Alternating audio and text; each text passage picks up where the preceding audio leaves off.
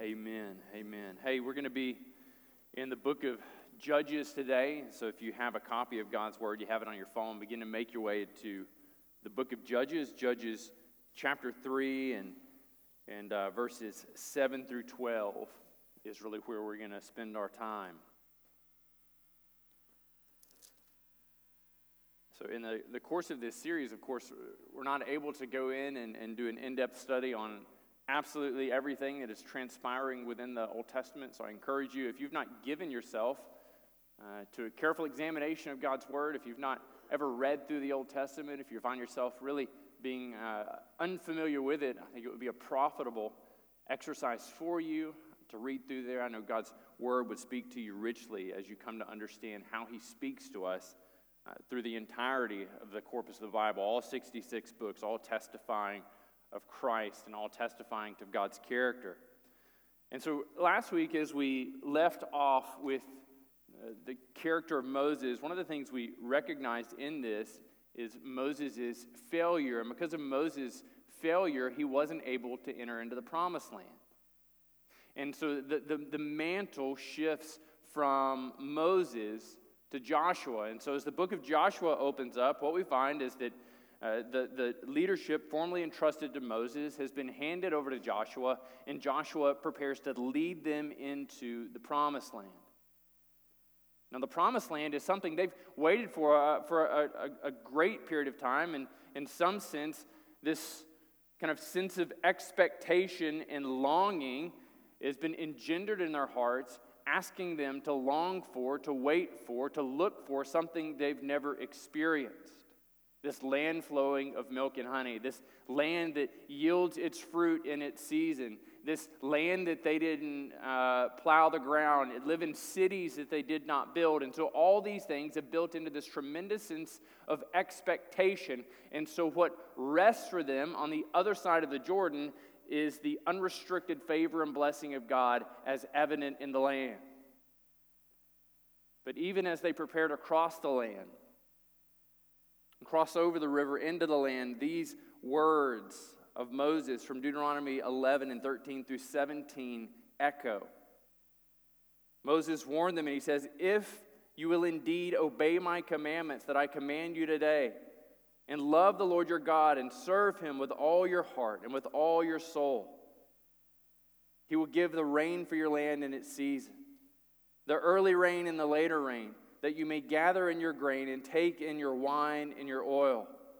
And he will give you grass in your fields for your livestock, and you shall eat and be full." But listen to what he says in verse 60. He says, "Take care lest your heart be deceived, and you turn aside and you serve other gods and you worship them." Moses had this crystallized understanding that as they moved into the land, as they began to experience the blessing of God, that there was going to be this pull towards disobedience, that there would be this pull towards complacency, towards abandonment of the Lord, even in the face of his blessings.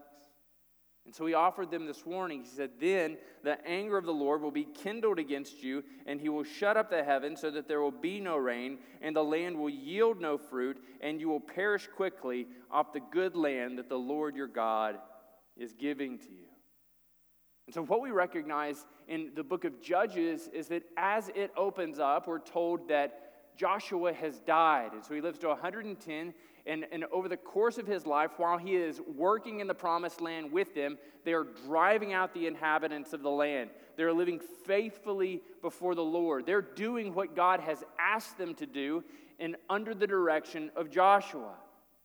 But when Joshua dies, we begin to get a sense that there are two primary failures that are evident within the people of God, within his special people, even within their efforts in the land. So as you look at the book of Judges and just kind of think of it conceptually, what we see is that chapters 1 and 2 become this kind of introduction to the whole book. And chapters 3 through 16 really give us this series of these 12 judges and all of their stories. And the most famous of which we would say is Samson, because we all want glorious, long, flowing locks. And then what we see in 17 through 21 is this fantastically destructive picture of the moral decay and what has taken place in the midst of these things. But look at the first two glimmers that things aren't going well in the land. In chapter 1, in verses 27 through 36, we see a summary of all of their various failures. Just look quickly. It says, Manasseh didn't drive out the inhabitants of Bethshean in the villages, or Tanakh in its villages, or the inhabitants of Dor in its villages, and just on and on and on. They didn't do this. They failed to do that. They didn't push it all the way. They did not honor the Lord their God in living out what he instructed them to do. So they failed to obey the Lord, but they also failed to pass on their faith. They failed to pass on their faith. Look at chapter 2 and verse 10. Chapter 2 and verse 10, we've just read about the death of Joshua starting in verse 6, and then verse 10 it says, and all that generation, speaking of the generation that came over with Joshua, were gathered to their fathers, and there arose another generation after them. Look at this, who did not know the Lord. They did not know the Lord or the work that he had done for Israel. So what is he saying there? He's saying essentially there's this significant failure on the part of their parents, on the part of their grandparents, to pass on their faith. Of course, we would recognize over the course of our lives that we cannot live off the faith of another. And so if you're a wife primarily striving to live on the sufficiency of your husband's faith, he will fail. If you are a husband seeking to live on the sufficiency of your wife's faith, she will fail. If you're a child seeking to live on the sufficiency of your parents' faith, they will fail. It is imperative that faith is entrusted and handed over and over and over again. And they failed. And their failure would have devastating consequences for God's people. So the cycle that we begin to see just over and over again in the book of Judges is this. It begins with blessing. And blessing is quickly followed by rebellion. Repeatedly, what we hear is that the people did evil to the Lord. They did what was evil in his sight. And so from blessing goes to rebellion, and the people's rebellion is met with God's justice. God visits their disobedience with his justice, and he brings it near to them. And then from God's justice, we see repeatedly that the people cry out under the experience of God's justice, and in the midst of these things, they're walking in repentance, and God meets their walk of repentance, and he meets their cry of distress with a deliverer. But chapter 2 and verse 16 gives us this description of these deliverers. It says, then the Lord raised up, and they refer to them as judges. But look at the function of the judge. The function of the judge is not primarily to say this is right and this is wrong. The function of the judge is to be a deliverer. Look at what he says the judge does. Who saved them out of the hand of those who plundered them. So God's care for his people in response to their crying out as he meets their repentance is to bring to them a deliverer. Well, let's walk through one of these cycles. Look at verses 7 through 11 in chapter 3.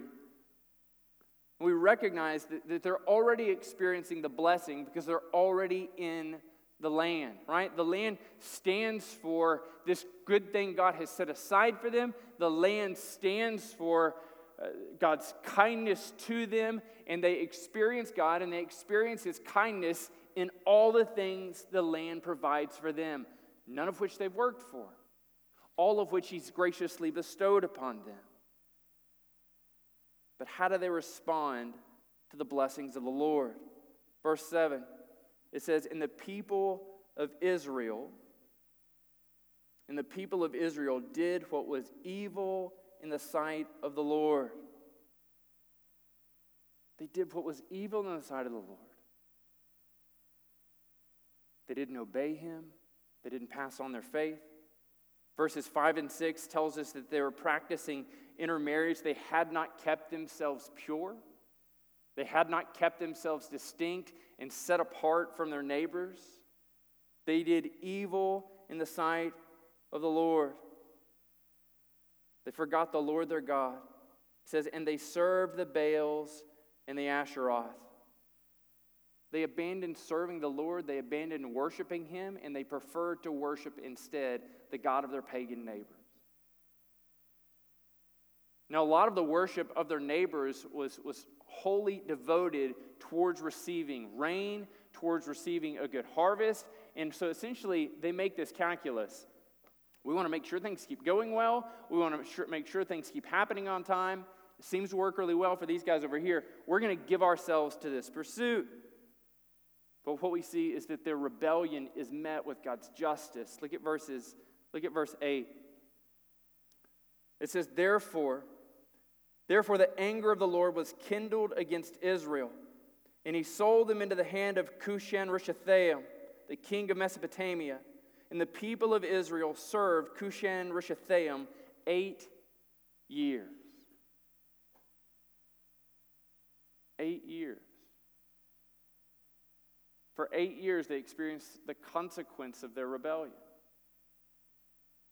For 8 years, they lived under the heavy hand of Cushan-Rishathaim, whose name translated means Cushan, of double evil. For 8 years, they experienced what it is to deal with the consequence of rebellion. And so you can kind of see them in the midst of these things, moving from this sense of, this isn't what we deserve. We're in the land of blessing. We've suffered for 40 years. We've been so faithful to do these things. They are frustrated, and they are angry, and they are bitter. And listen to what it takes from them. Listen to what it takes for them in this period of repentance. It says, But when the people of Israel cried out to the Lord. There's a period in the midst of receiving the justice of God that they get to this place where they're just completely broken. There's just nothing left that they can do. There's nothing left that they can say. There's no more complaints that they're able to offer up. And so what they do is turn heavenward and say, Lord, save us. We can't save ourselves. We can't drive out Cushan-Rishathaim. We can't do anything to affect our current situation. Lord, save us. And God witnesses their plight. He sees his perfect justice tailored for their disobedience, meeting their hearts, producing in them this sense of, we have messed up. Lord, we need you. So he raises up a deliverer. He raises up a deliverer. Look at verses 9 and 10. Look at verses 9 and 10. It says, But when the people of Israel cried out to the Lord raised up for them a deliverer for the people of Israel, who saved them. Othniel, the son of Kenaz, Caleb's younger brother. And the Spirit of the Lord was upon him, and he judged Israel, and he went out to war. And the Lord gave Cushan-Rishathaim, the king of Mesopotamia, into his hand, and his hand prevailed over Cushan-Rishathaim. The Lord sent to them a deliverer. Now, in the midst of this, there's this understanding that when we look there, there's this concrete picture of who their deliverer is. And so if you were to walk down the street and you'd say, who is their deliverer? And you'd say, it's Othniel. And he's the embodiment of what is delivering them. And so it would be this absolutely correct sense that you say, absolutely, I see Othniel over here. And Othniel drove out Cushan-Rishathaim. He drove out. We are experiencing God's deliverer, and Othniel is the one that accomplished this. But if we are at this place, and if we think that he is the one that satisfies, and he is the one who drives it out, then we fail to recognize the mercy and the grace of God at work. See, Daniel Block says it this way. He says, for in the end, the real hero of this story is not Othniel, but is Yahweh. Yahweh hears the groans of his people. Yahweh feels pity towards his people. Yahweh provides the deliverer, and Yahweh achieves the deliverance. Othniel was the tool. Othniel was an instrument. And they experienced peace. Under the grace and mercy of God, under the instrument of Othniel. But look at verse 12.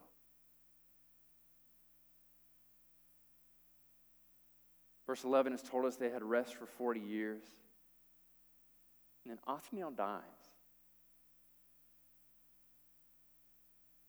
Verse 12 says, the people of Israel again did what was evil in the sight of the Lord. God had saved them. God had delivered them. And they enjoyed that. But their response to God's gracious investment in them, their response to his blessing, was a response of sin. And I wonder if when we evaluate our own lives, if you're a Christian in this room, then you recognize, or you should recognize, that in salvation, God has lavished the riches of heaven on you. He has given you blessings beyond number. He has given you grace beyond understanding. He has covered you with mercy. But we find ourselves in the midst of our relationship with Jesus, in some sense recognizing, yes, God has saved me over here. He's bestowed this blessing upon me. But again, over and over and over again, what we find ourselves is responding to God's blessing with temporary positive response in perpetual acts of disobedience. We rebel. And a rebellion looks a myriad of different ways. Some of our rebellion is just out-and-out distraction. We recognize that concentrating on the things of the Lord and focusing on the things of the Lord is costly. So we give ourselves to other pursuits. We give ourselves to the pursuit of our work because as a people, we highly value hard workers. We give ourselves to the pursuit of education because as a society, we value education and we say education will take you places. But you see, in the midst of these things, in the midst of these distractions, for us, it's not that we are doing this and doing this well. So many of us, oftentimes, what our rebellion looks like is saying, salvation is fine, it's over here, it's on dry ice, and I can come back to it anytime I need. I'm going to pursue this in the here and now. And our rebellion is quiet. Our rebellion is orderly. And our rebellion is completely imperceptible to the people around us. Nobody knows. Nobody sees it. Because you've given yourself to being competent, to being adequate, to being good at going through the motions of what the Christian life cycle looks like. Go to church, talk about things that are in the Bible, say Jesus' name when it's appropriate and not awkward. You are distracted. Some of us, it's this idea of apathy. We've forgotten that in Matthew chapter 22 and verse 37, what Jesus says of us, is demanded of us, is that we love the Lord our God with all of our heart, with all of our soul, and with all of our mind. And so what love for us in the midst of a relationship with the Lord looks like is saying, Lord, I'm willing to love you with an hour and a half of my time. Lord, I'm willing to love you with $5 a week in the offering plate. Lord, I'm willing to love you until what you're asking of me comes into something I'm not yet ready to relinquish. But my salvation's fine. I'm not in rebellion. Apathy's rebellion. The Lord expects of us, He asks of us, He requires of us 100% devotion. And anything less than that is sin. It is so good for us to recognize what our rebellion is. I wonder if some of us were to name our rebellion, if we would find ourselves seeking safe harbor in the midst of this list, or if you would say to yourself, I'm being nailed to the wall. I recognize I am in rebellion. Some of us over this last year, our rebellion has looked like finding a lesser deliverer. You've placed your hope and you've placed the security of your life on something or someone else. You recognized that your careers were threatened. You recognized your health was threatened. You recognized that your liberties were being infringed upon. And what you wanted in that moment was not the Lord. You didn't want the blessings of his salvation. You wanted him to raise up a lesser deliverer to set you free. And then when your deliverers began to disappoint, and then when your deliverers began to fall through, you were disenfranchised with the Lord. God has not failed. Our lesser deliverers always fail. Christian, do not set your heart upon being redeemed, being set aside, being held steadfast and made secure on the strength of a lesser deliverer. God will not allow it to take place. He alone is sufficient to hold us in our fears, in the midst of our anxieties, in the midst of our disappointments, in the midst of our uncertainties. God alone functions as the perfect deliverer. From the sense of rebellion, we recognize that from this flows for the people of Israel God's justice. Now, as a Christian, in the midst of these things, the good news for us is that God's justice finds us woefully inadequate to stand under the weight of. We are marred by sin, frail, and fallen. And so when God looked at us and he recognized our enfeebled, weak state, he said, they can't handle my justice being poured out upon them. And so what happened? In the fullness of time, he sent his son, Jesus. And what we read in 1 Peter chapter 3 and verse 18 says, for Christ also suffered once for sins, the righteous for the unrighteous, that he might bring us to God, being put to death in the flesh, but made alive in the spirit. We can't handle the justice of God.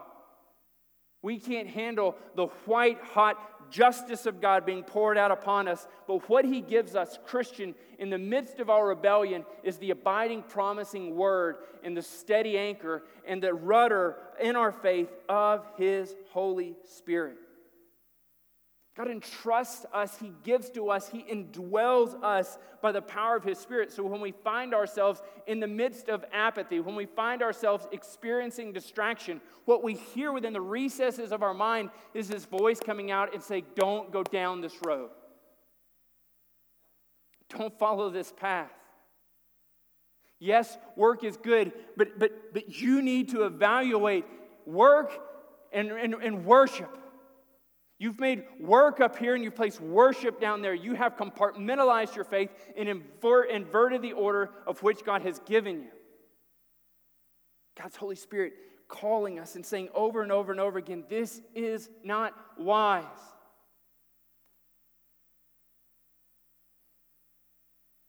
But in the midst of the calculus of life and the busyness of all the things, some of us are distracted and apathetic. So when we hear that voice cry out in our hearts, we say, I know better.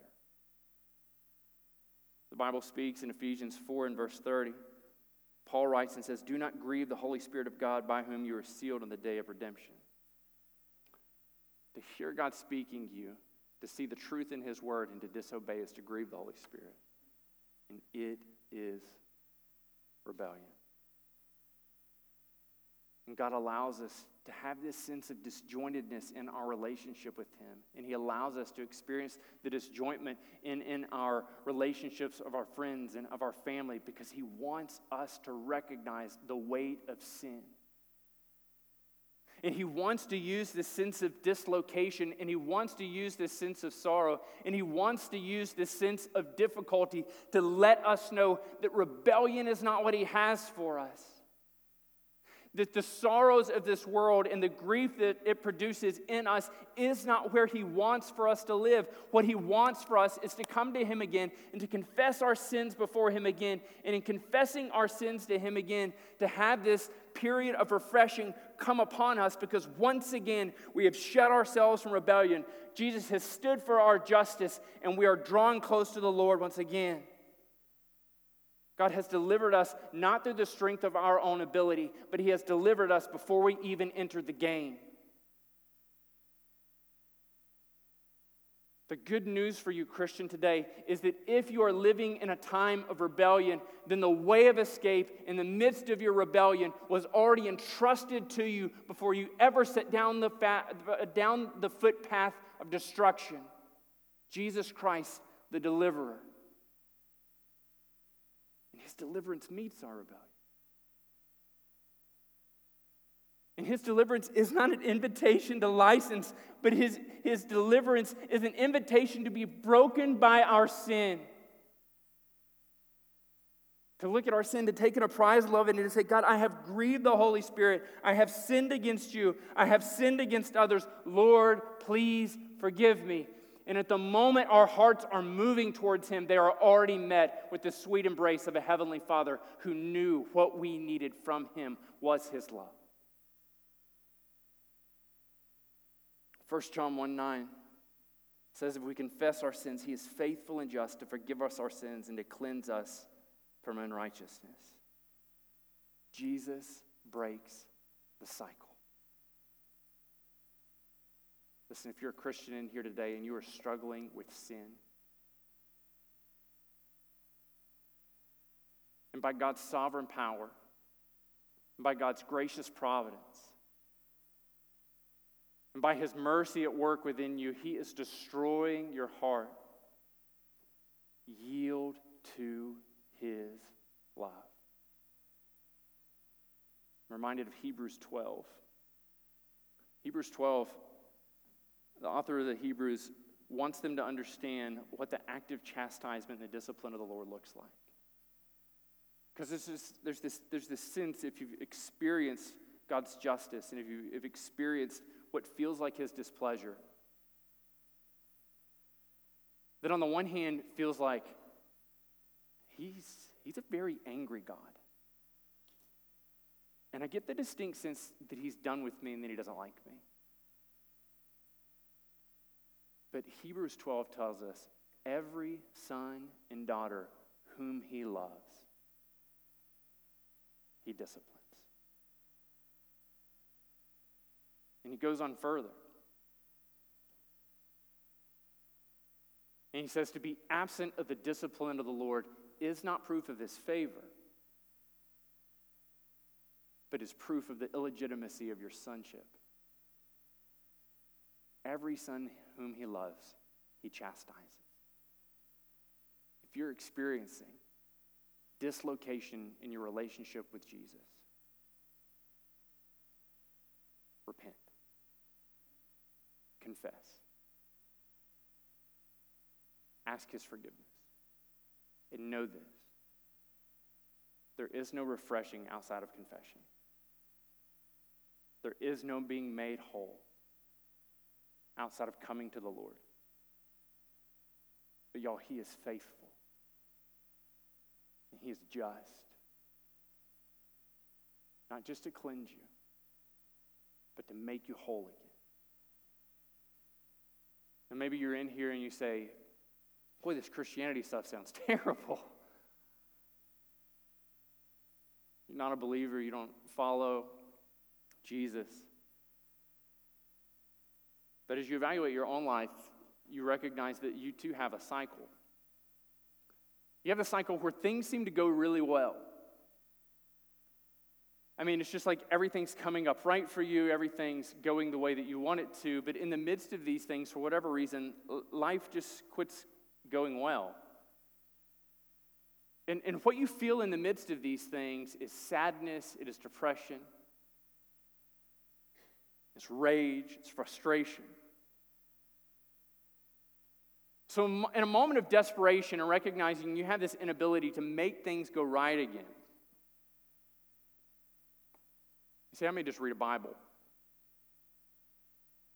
So you kind of flip it open, you roughly in the middle, and so you find yourself in the book of Psalms, and you read, and you're like, I was never really into poetry, and you turn too far to the right, and there's a lot of imagery and revelations. You go back to the left, and somewhere you end up in the Gospels, and you begin to read about Jesus, and you don't really understand it, but for some reason, this feels like a good thing to do.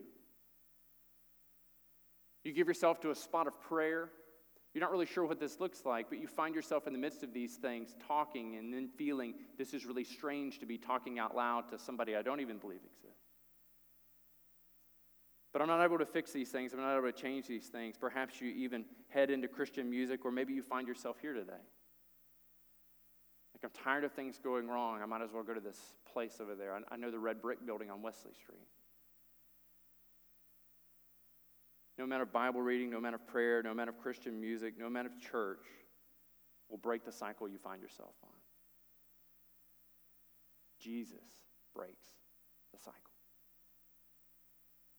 And the good news for you in the midst of these things, in the midst of the cycle of your life, is that Jesus wants to break your cycle. Romans 10:9 and 10 says it this way.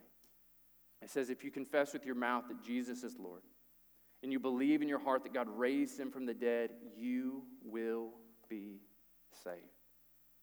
We recognize in the midst of these that Christianity records and puts forth a God who does not say, break your cycle, get your stuff in order, and then come here. Christianity records and puts forth a God who says they are incapable of breaking their own cycle. They always pull towards the ditch of sin. So in God's love and in his mercy, he sent his son Jesus to come and to live a perfectly sinless life. And that at the end of his life, he took upon himself all of your sin.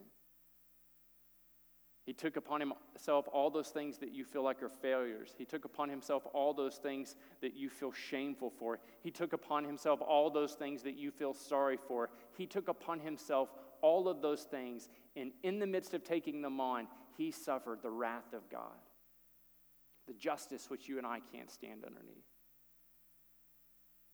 And suffering and dying, he was placed into a grave, and then he rose again 3 days later, overcoming sin and death. And as he sits right now at the right hand of the Father, he looks at you. And he says, let me break your cycle. Come to know me. The most important decision any of us can make is to recognize the incapability that any of us have to break our own cycles of sin. Friends, Jesus breaks the cycle. Would you pray with me?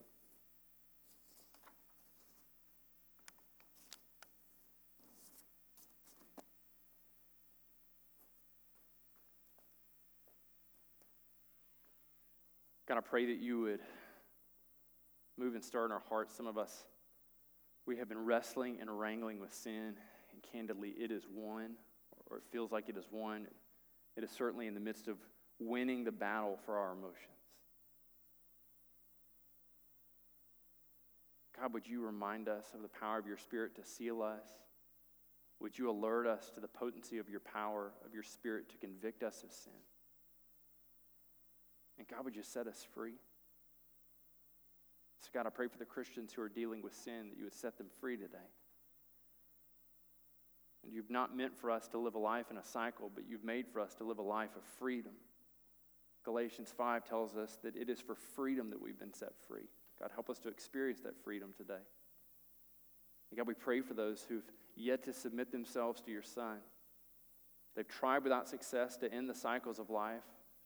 They've tried without success to do well. God, would you break the cycle for them today? Would you invite them to know your Son, Jesus? Would you send your Spirit into their hearts? God, we submit these things to you and ask that you continue to move in our hearts and in our midst as we return once again to worship you in song. Amen.